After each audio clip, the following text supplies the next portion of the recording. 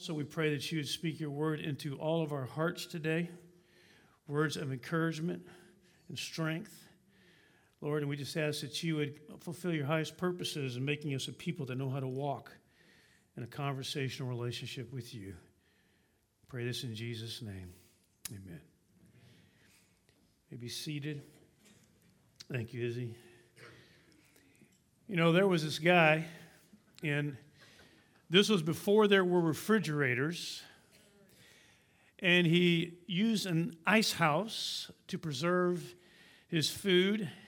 In fact, ice houses had these thick walls. They had no windows, a very tightly fitted door.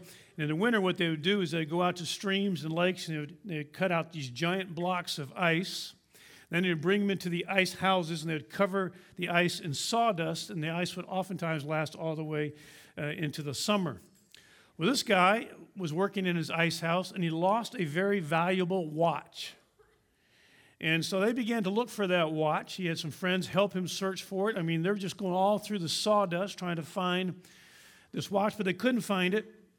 And so it was. They went and took a break for lunch, and as they were taking their lunch break, a small boy walks into this ice house, and after just a little while comes out of the ice house with the watch.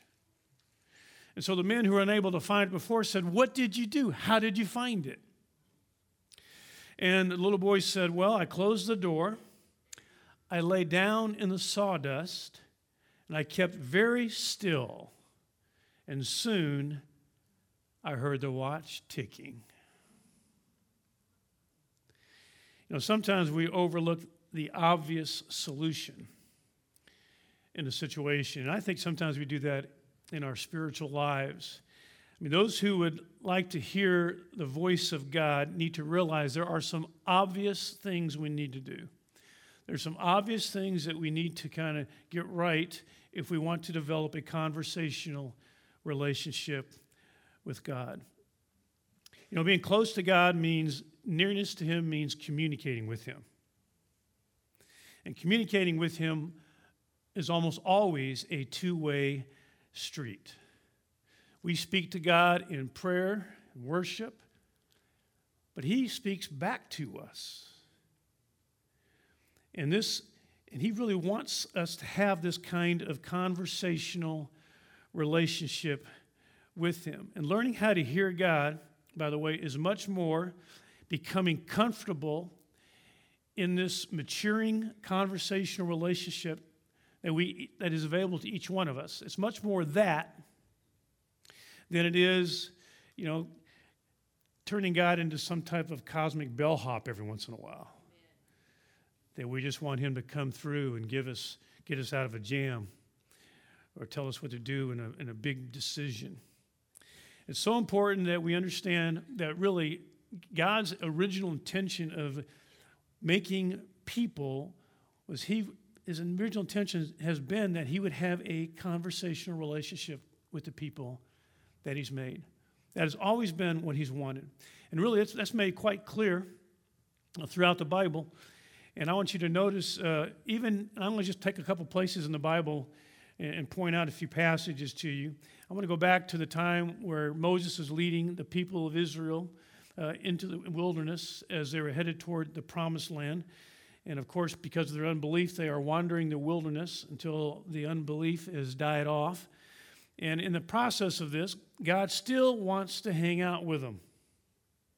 So he actually develops what is called the tabernacle, gives them instruction for how to construct the tabernacle, so with the goal that He would meet with them. Here's what it says. Exodus chapter 29, verse 43, about the tabernacle, about the people of Israel in the wilderness. He said, "I will meet there," talking about the tabernacle when you construct it, "I will meet there with the sons of Israel, and it shall be consecrated by my glory, and I will consecrate the tent of meeting and the altar, and I will also consecrate Aaron and his sons to minister as priests to me." Verse 45, "I will dwell among the sons of Israel and will be their God. They shall know that I am the Lord their God, who brought them up out of the land of Egypt, that I might dwell among them." I am the Lord their God. God has always wanted this. He's always wanted to hang out with his people, to dwell with them, to commune with them. And of course, we're all familiar with Psalm 23, the Lord is my shepherd. Here we have this sheep and shepherd relationship. The Lord is my shepherd. David says, I shall not want. He makes me lie down in green pastures. He leads me beside still waters. He restores my soul. He guides me. He guides me in paths of righteousness for his name's sake. Even though I walk through the valley of the shadow of death, I fear no evil, for you are with me. Your rod and your staff, they comfort me. You prepare a table before me in the presence of my enemies. You've anointed my head with oil. My cup overflows. Surely goodness and loving kindness will follow me all the days of my life. I'll dwell in the house of the Lord forever. See, this is a sentiment. This is the heart of God toward his people, toward us. I mean, Jesus points this out in John 15:15. No longer do I call you slaves, for a slave does not know what his master is doing, but I have called you friends. For all things that I've heard from my Father, I've made known to you. In fact, it's actually been this way from the very beginning. When God creates Adam and Eve, and they are in the Garden of Eden, God is having a conversational relationship with them in the garden. That was his intention from the beginning. That's how it all started. That's how it was meant to be. But then something happened that ruined all that. You know, when Adam and Eve mistrusted God and then disobeyed him, they were cut off from this level of conversational communion with him in the garden. They were cut off from that. And they actually, at that time, biblically became dead in relation to the realm of the Spirit. Much as a kitten is dead to arithmetic.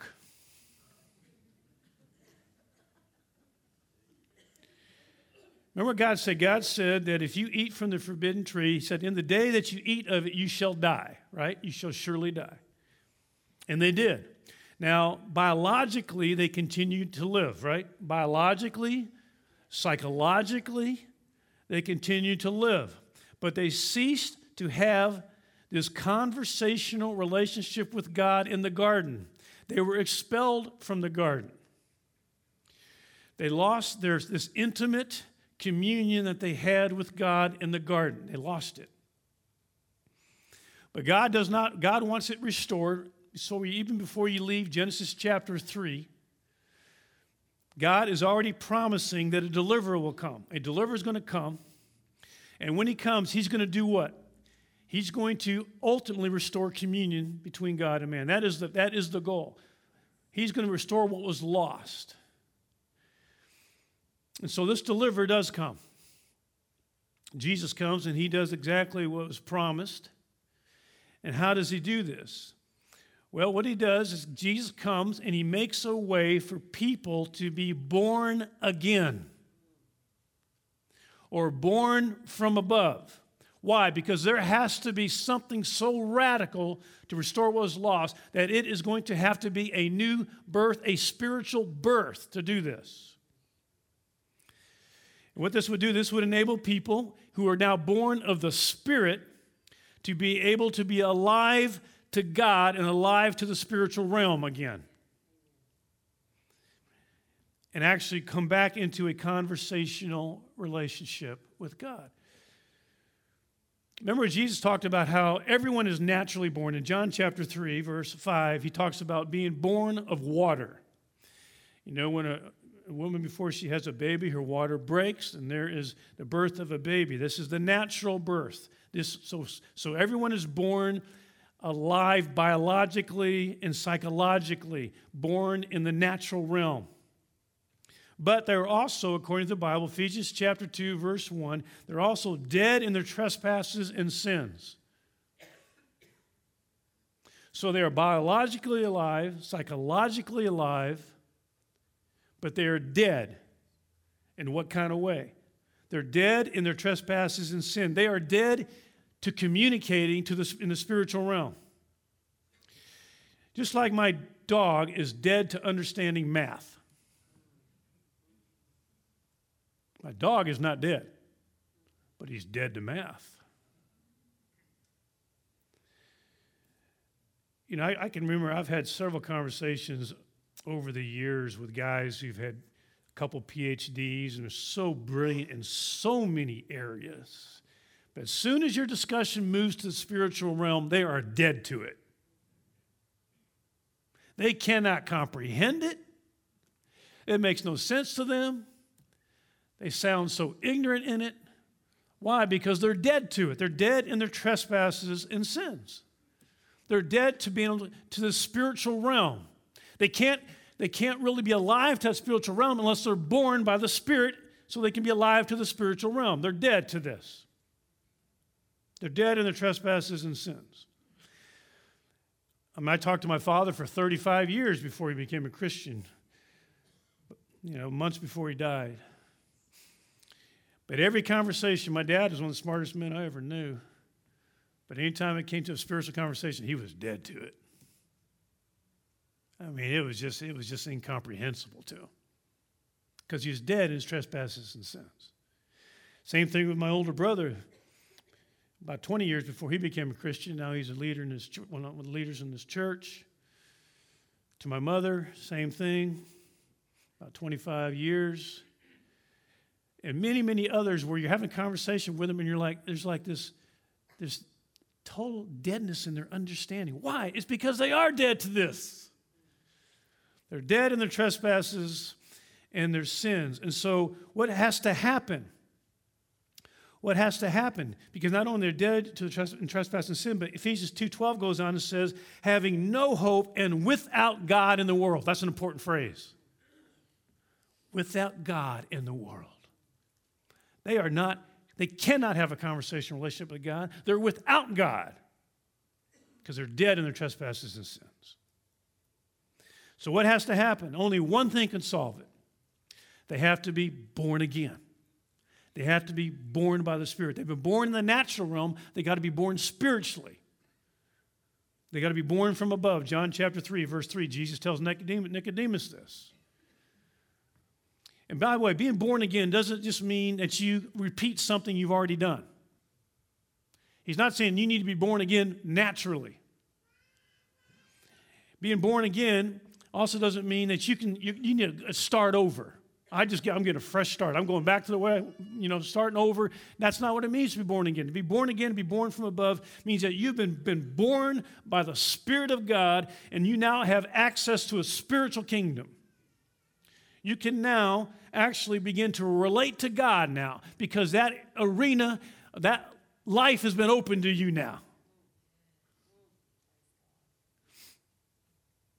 I want you to imagine just for a moment a normal kitten. Some of you like cats.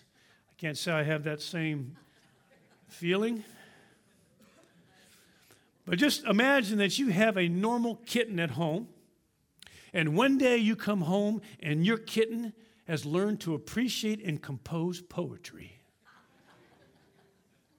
Would you find that odd? Without the new birth, spiritually, we cannot recognize God's workings. We cannot communicate with God, understand God. We're like kittens. Dead in our trespasses and sin. What are we dead to? We're like a kitten's dead to poetry. We're dead to the spiritual realm until what? Until you're born again. Until you're born again. And when you're born again, you now can experience a different kind of life that you could not experience before that happened. You could not. It's not that you would not, you could not. Now remember, life is a definite range of activities and experiences. That's life. Well, the spiritually born can now experience life where they can encounter the spiritual realm and can communicate with God. In high school, I wasn't a Christian, and I still remember having a conversation at my high school with two Christian girls who were talking with each other about spiritual things. And I wanted to join in the conversation. And I wasn't invited to join the conversation, but I just jumped in it. Jumped in the conversation. And finally, at one point, one of the girls looked at me and says, Gary, you can't understand this. And it really offended me. Because in my mind, I thought she was saying I wasn't intelligent enough to understand this conversation. But it was not about intelligence. That's not what it was. I did not have the capacity at that point to understand what they were saying to each other. I mean, I could understand the word, each word. I understood the English language, but I could not enter into the realm of this conversation with understanding and comprehension because I didn't have the capacity to do that. Because I wasn't born again. Not at that point. And so the first thing that must happen in order for someone to develop a conversational relationship with God is they must be born again. Now, some of us are thinking, well, duh. But I'm sure there's probably someone in this room that's not born again. Some online that aren't born again. That are intrigued by this idea of a conversational relationship with God. And I want you to know you cannot have it unless you're born again. You can't. You can't have it. But if you're born again, you can. And so, how is someone born again? Well, here's what Jesus says in John chapter 1, verse 12. Well, Jesus, this is said in John chapter 1, verse 12. But as many as received him, to them he gave the right to become children of God, even to those who believe in his name. So it's that if you're saying, well, I've not done this, I've not really turned to Jesus and believe in him as the Savior and Lord of my life, but I want to do that, then you can be born again by doing that. If you haven't yet done that, I'd encourage you not to leave this building without doing that. If you're online, I would encourage you to make sure you understand this clearly, to call up to the church or come up and see us or be in one of our meetings and do that. But we're going to have some leaders up front, some leader couples up front, and you're saying, I'm not sure I got this. I want to have a relationship with God, but I'm not sure I'm born again. Come up and talk to one of our leaders and let them make sure you understand and lead you through prayer on this. So that's the first thing, the very first thing. I want to make sure we cover the obvious in developing a conversational relationship with God. The first thing we got to make sure is that we're born again. Because if we are not, we can't do it. All right, second thing.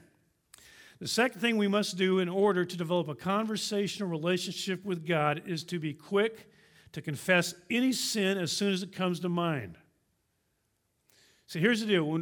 Even after you're born again, when we sin against God, we do offend him.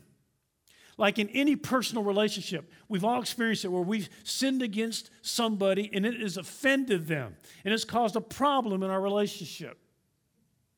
But when we own up to the offense and confess it to them, we apologize and we reconcile, then we can go back on with that friendship. Well, it's very similar in our relationship with God. When we've sinned against him, we need to own up to that sin.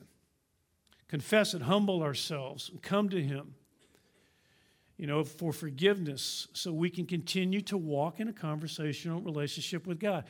Now, King David, when he sinned and was not owning up to this sin, he actually writes about what he went through in Psalm 32.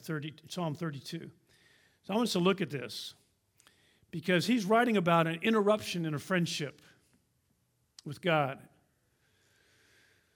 Here's what he writes, Psalm 32, verse 1. How blessed is he whose transgression is forgiven, whose sin is covered. How blessed is the man to whom the Lord does not impute iniquity, and in whose spirit there is no deceit. When I kept silent about my sin, my body wasted away through my groaning all day long. For day and night your hand was heavy upon me. My vitality was drained away as with the fever heat of summer. I acknowledged my sin to you. So he's not hiding it anymore. I acknowledged it. My iniquity I did not hide. So he's owning up to it. I said, I will confess my transgressions to the Lord, and you forgave the guilt of my sin. So what's the point here so far? The main point, I think, of verses 1 and 2 is that to be forgiven is a very happy condition. But more than that, verse 3 through 5, he tells us here that to attain this happy state, what do? First, negatively, don't try to conceal your sin. And then positively, acknowledge it to God, confess it to God. So the point is that the person who does not conceal his sin but confesses it to God finds tremendous happiness because they walk in forgiveness and peace and clear conscience and this relationship with God. They're walking in this communion. Notice what he says, notice what he says next, verse 6. Therefore, let everyone who is godly pray to you in a time when you may be found. Surely in a flood of great waters they will not reach him. You are my hiding place. You preserve me from trouble. You surround me with songs of deliverance.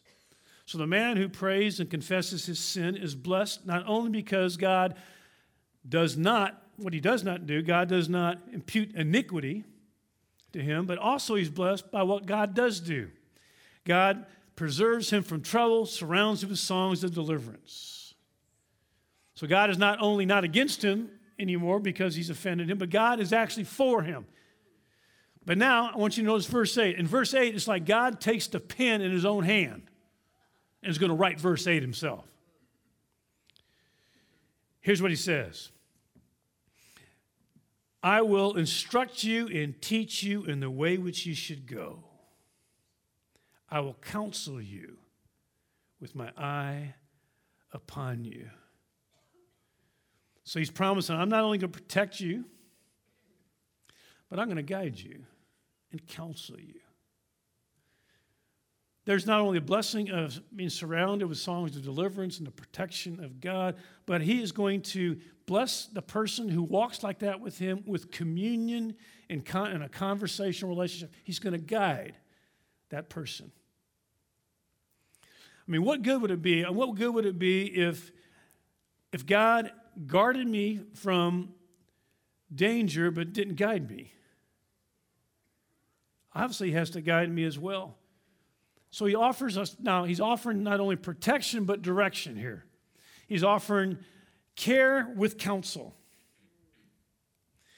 And that's the happy condition of the person who doesn't hide their sin from God, doesn't walk in, as obstinate God, but confesses it and walks with no unconfessed sin with God. So I think the main point in verses 1 through 8 is that all godly people should pray and confess their sin to God in a time when he may be found. As incentives, God says he's going to forgive you, protect you, and direct you.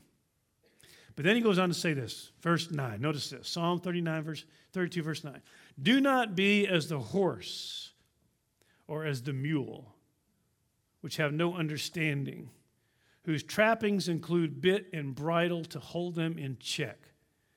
Otherwise, they will not come near you. He says, don't be like that. Don't be that way. Don't be stubborn and obstinate, having your own way, refusing to humble yourself and come to God in repentance and confession. Don't be like that. Don't dig in your heels. Don't be like that. It's almost like I want you to picture people kind of like as animals in a farmyard for a moment. And God has all kinds of animals in the farmyard, and he cares for all his animals, and he shows them where they need to go. He made his barn. He wants them to go in the barn, and the way he wants to lead them is to teach them their name and to call them by name and just have them go in the barn. That's the way he wants to do it. That's the way he wants to lead his people. He says in Psalm 32, verse 8, I will instruct you and teach you in the way you should go. That's how he wants it to be. But let's say one of the animals is a mule, stubborn. And he's out in the field, and even though God's calling him to come in, he doesn't want to come in. He just gets stiff-legged, refuses to come in. So what does God have to do? Well, God gets the pickup truck, drives out, puts a bit and bridle on the mule, ties it to the pickup truck, and drags him back to the barn with the mule just digging in the whole way. See, God doesn't want to lead his people like that.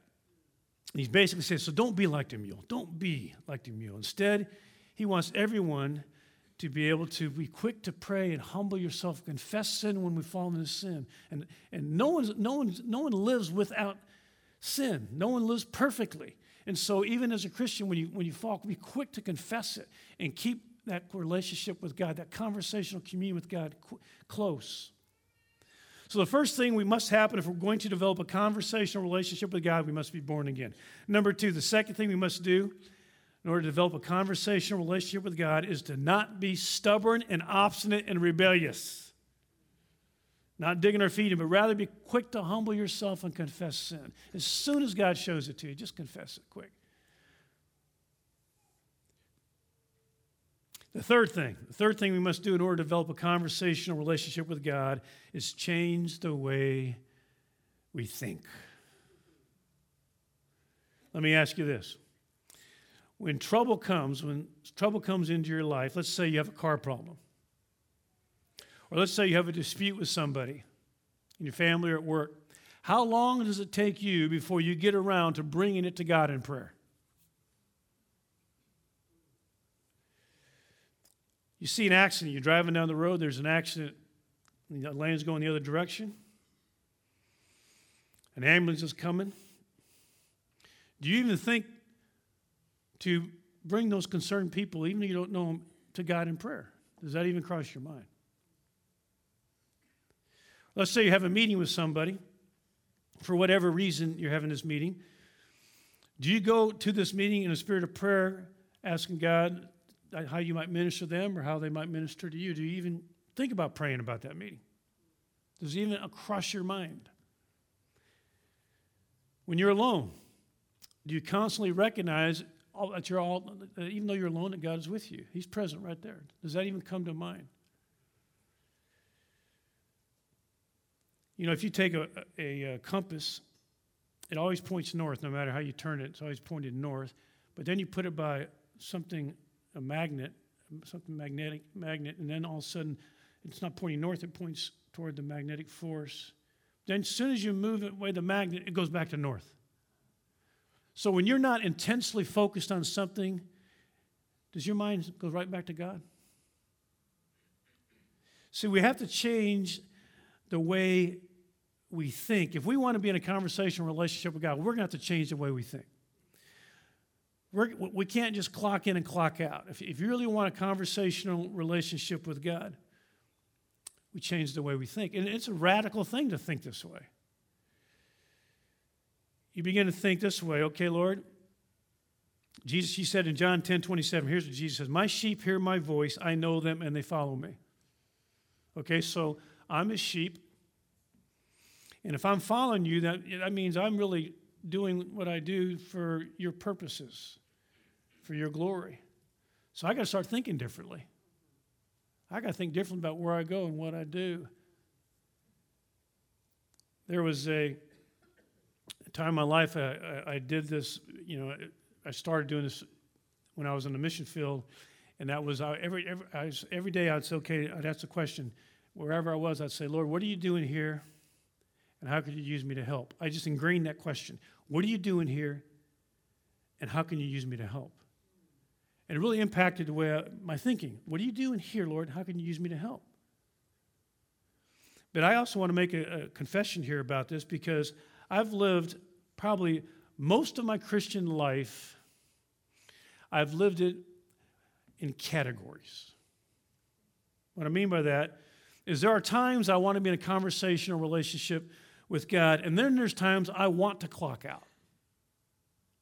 Because I'm thinking that, Lord, if I am continuing this conversational relationship with you in this situation, I know you're going to want me to go love this person, and I'm just tired of loving people today.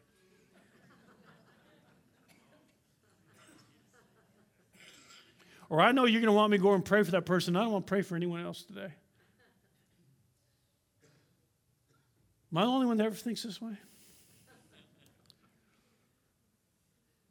Now, here's the problem. Here's where that thinking is wrong. God is not a harsh taskmaster. He knows what we can bear. He's never going to have us do something that we can't bear with his help and grace. I can trust him. Even when I really, in my own emotional state, sometimes want to clock out, say, Lord, I got to veg for a while.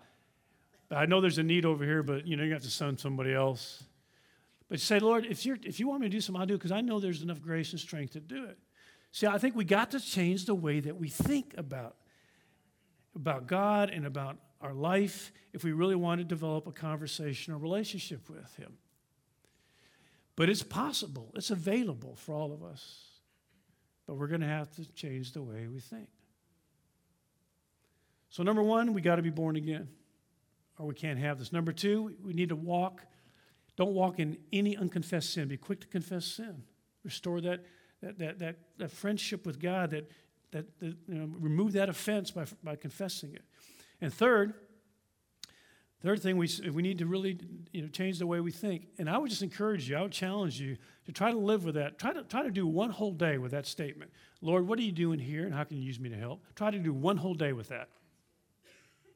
Try Monday. So I'm going to live Monday with that statement.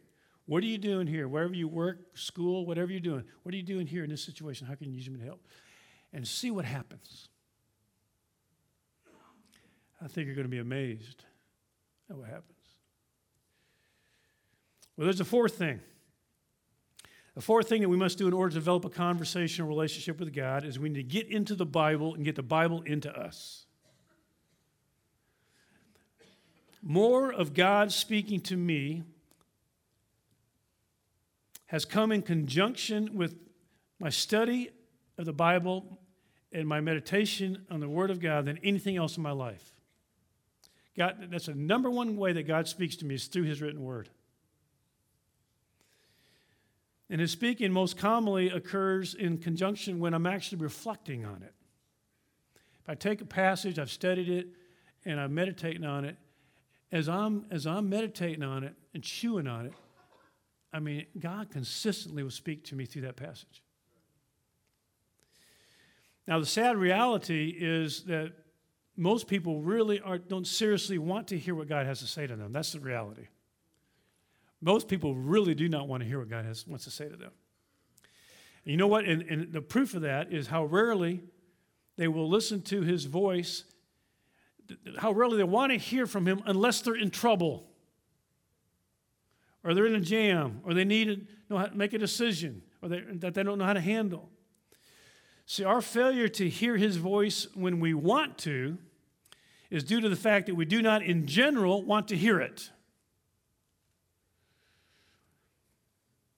Only when we need something.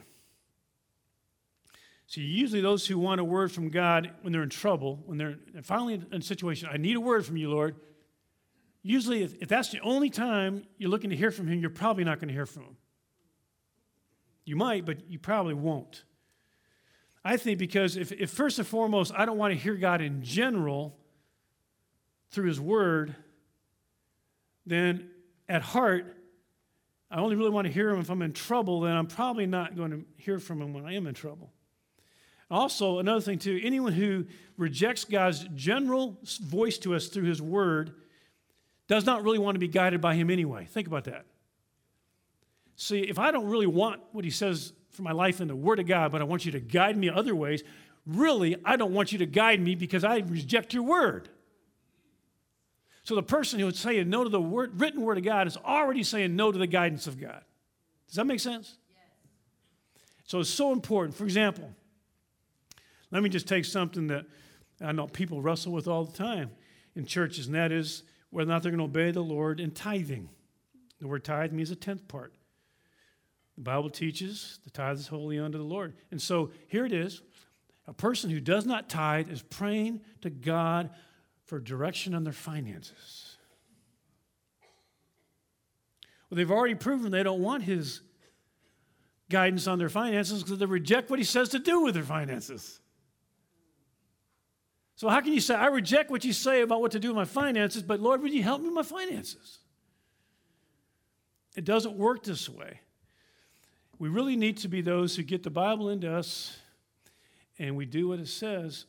And it's amazing how many times God's going to speak to His word, but also we've already shown to God that we want to be guided by Him. So you're going to hear, you will receive guidance from Him in addition to what you're getting through the written word.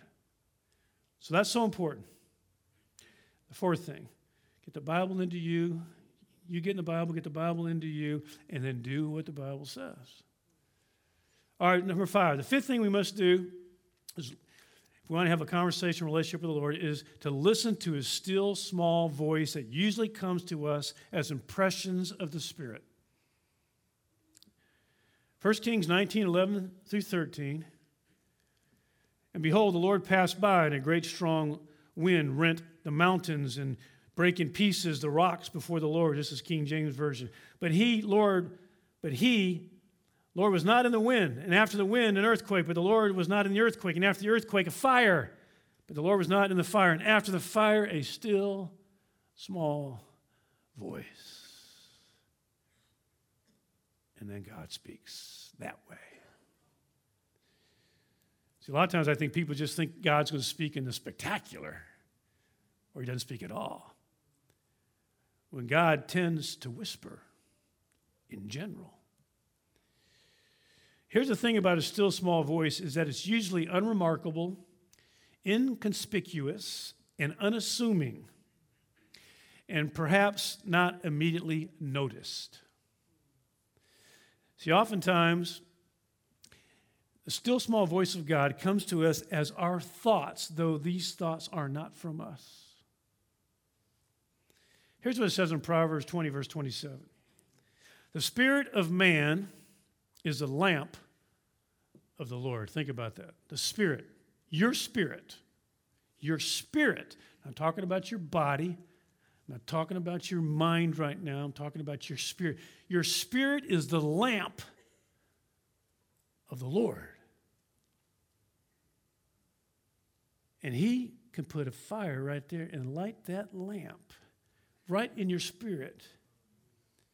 See, God can speak directly in our spirit, since our spirit is the lamp of the Lord, and bypass having to speak audibly, bypass the whole physical realm altogether, and go right there and speak.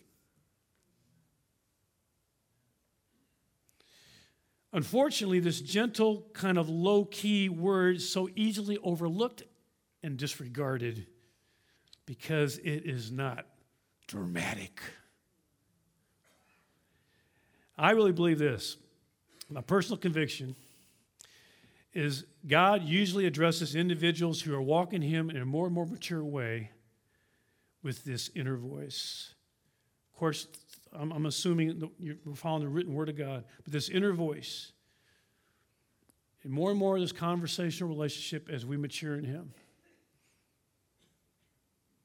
Do you remember when little boy Samuel in 1 Samuel 3, God spoke to him and he didn't know what it was? He ran to Eli. Remember that story? He didn't know what that was. See, you don't automatically know the voice of God. But if we learn how to listen to God,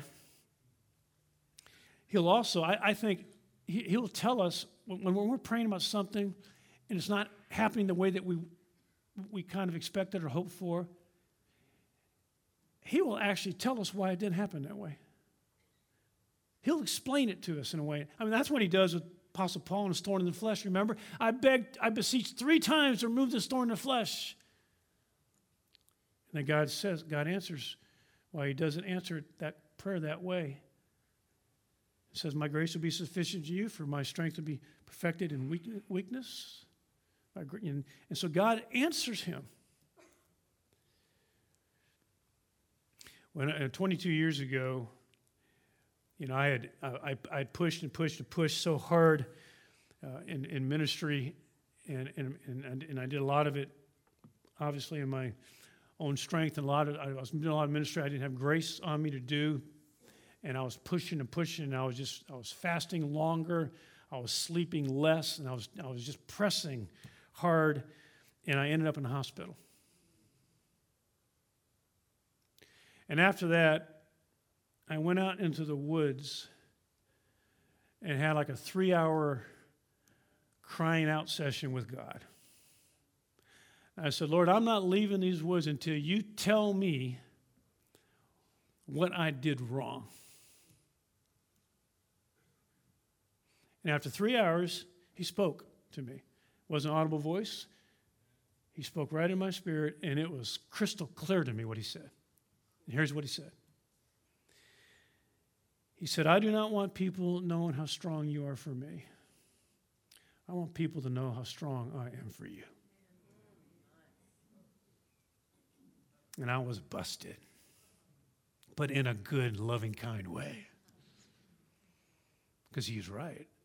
Of course, God's always right, but I mean, it was just like, that's exactly, I backed off and thought, was there anything else he could have said that would have been more clear and more right for me to hear at that moment than that statement? And I couldn't think of anything.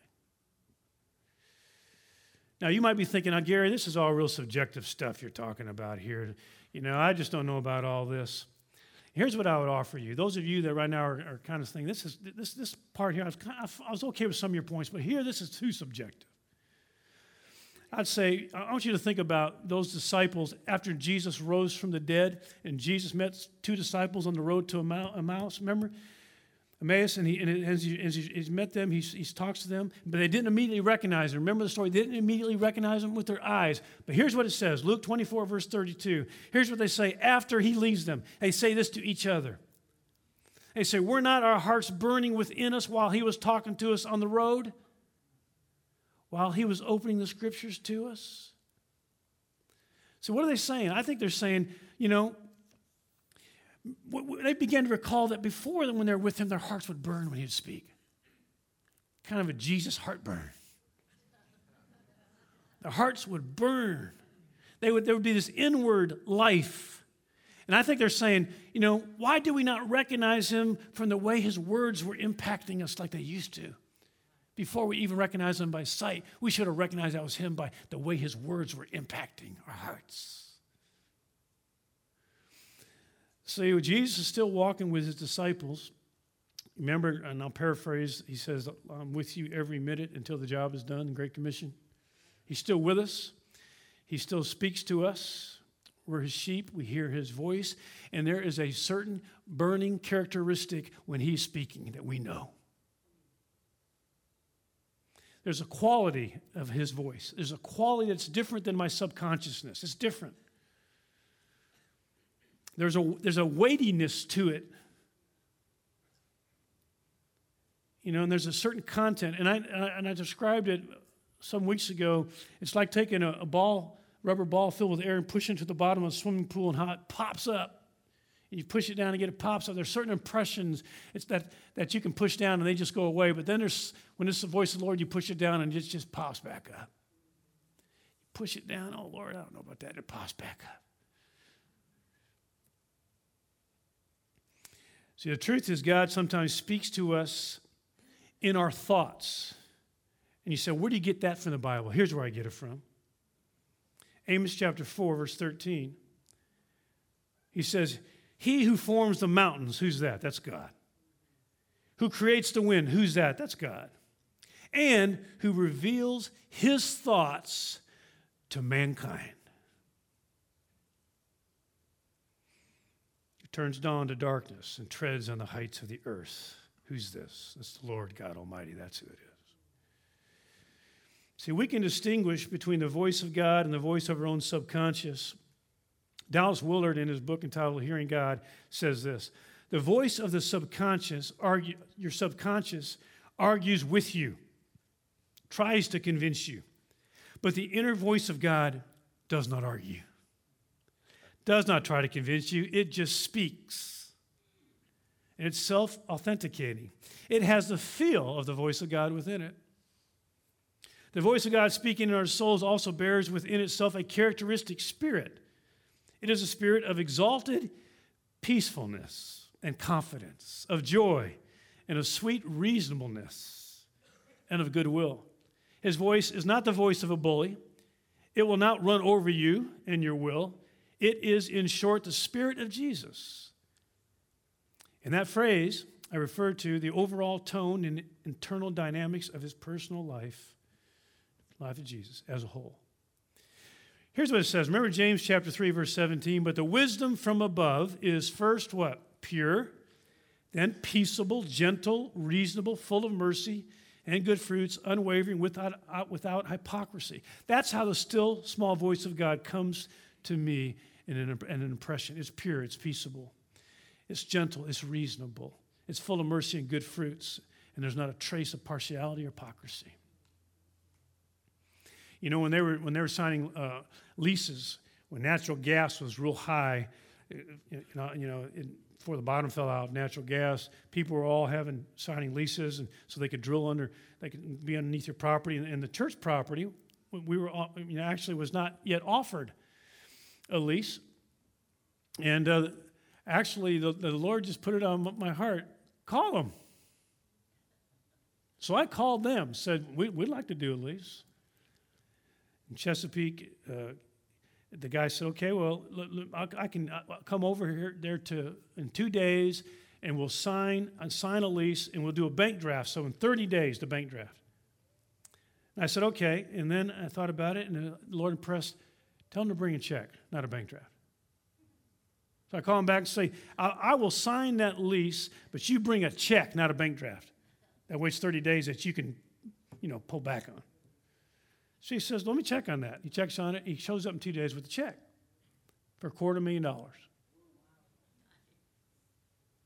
We sign it. The next week, the bottom falls out of the natural gas market. Now, again, all that was just the Lord. It wasn't. There's no boasting on my part. I mean, God is just tells us what to do. But when we have that, it just comes as an impression. But the impression has a certain feel to it, a certain, weight to it. And it's surrounded by reasonableness and all these kinds of things, and it bears much fruit. And so we're able to do all kinds of additional ministry, missions, and so forth because of that. All right, there's one last thing, and we'll stop. I know I'm a little late here, but there's one more thing that will confirm that indeed you're hearing God's voice. Number 6, and that is the sixth thing that we must do if we're going to develop a conversational relationship with God is pay attention to our surrounding circumstances. God speaks through circumstances as well, such as in the life of Jonah, chapter 1, verse 17. Now the Lord provided a huge fish to swallow Jonah. Jonah was in the belly of the fish for 3 days and 3 nights. Would you say that those circumstances were speaking to Jonah? I think so. James Dobson once said, I get down on my knees and say, Lord, I need to know what you want me to do, and I'm listening. Please speak to me through my friends, books, magazines I pick up and read, and through my circumstances. See, when we ask God to speak to us, we should pay attention to 2 things. Pay attention to your time in the Word, 3 things. Your time in the Word, pay attention to what's going on inside you, and what's going on around you. And those 3 things usually work together when God is speaking to you. My experience is those three things work together consistently when God is really speaking to me about something. My time in the Word, what's going on inside me, and what's going on around me. Let me say it again. My time in the Word, what's going on inside me, what's going on around me. I want you to keep those 3 things in mind. You say, what if we do all that and I'm not hearing from God still? Then say, Lord, is there anything in me keeping you from speaking to me? Show me.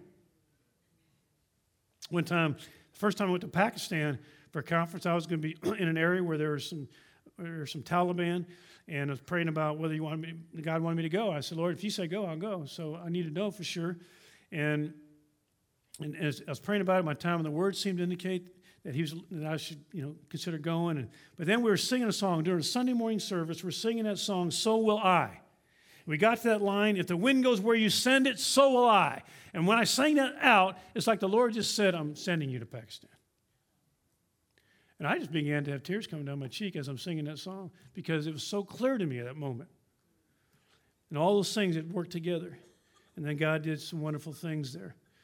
And so spiritual people are not people who just engage in spiritual practices. That is not what makes a spiritual person. A spiritual person is one who's developing a conversational relationship with God. So that is our goal. All of us to grow in that conversational relationship with God. We are Jesus' friends. We are part of the fellowship of the burning heart. And we really want to really begin to grow in this and live out this adventure and not settle for less. Let's all stand for prayer.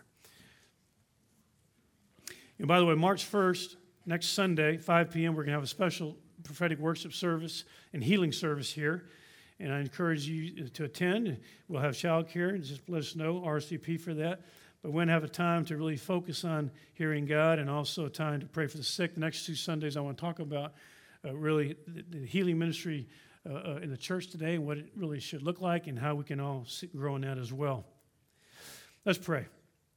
Father, first we just close in prayer asking, Lord, if there's anyone here or anyone online that is not born again, Lord, we pray that this would be the day of their new birth. Lord, that they would just turn to you, Jesus, and ask you to be their Savior and their Lord. Lord, also pray for anyone here, Lord, who is somehow walking in rebellion. They're digging their heels in, Lord. They're obstinate. They're not confessing sin, Lord, that would be changed today. That they would humble themselves and repent and confess their sin and restore that relationship, Lord, today. And Lord, also, Lord, we pray that you would enable us to change the way that we think, that we'd just begin to ask ourselves that question over and over again. What are you doing here, Lord, and how can you use me to help? But also we pray, Lord, that we would really meditate on your word, your written word, and you would speak to us through it, Lord, as you so desire to do, Lord. And Lord, we pray that, too, that you would enable us to really start to listen to the still small voice of God. That we are, Lord, the lamp. Lord, our spirit's the lamp of the Lord, that we would really learn to hear your voice and respond to your voice. And finally, Lord, we pay attention to our surroundings as well and see how the circumstances that surround us are also speaking to us. And Lord, just make us a people that really become more and more your friends. We ask you to help us do that in the name of Jesus. Now, before I dismiss you, we have Connection Coffee in this far corner. Our staff will answer any questions you might have. If this is your first Sunday, I'd love to meet you right here in this welcome corner. And there's going to be some leaders up here to be glad to pray for you. God bless you. You're dismissed. Have a great day, a great week.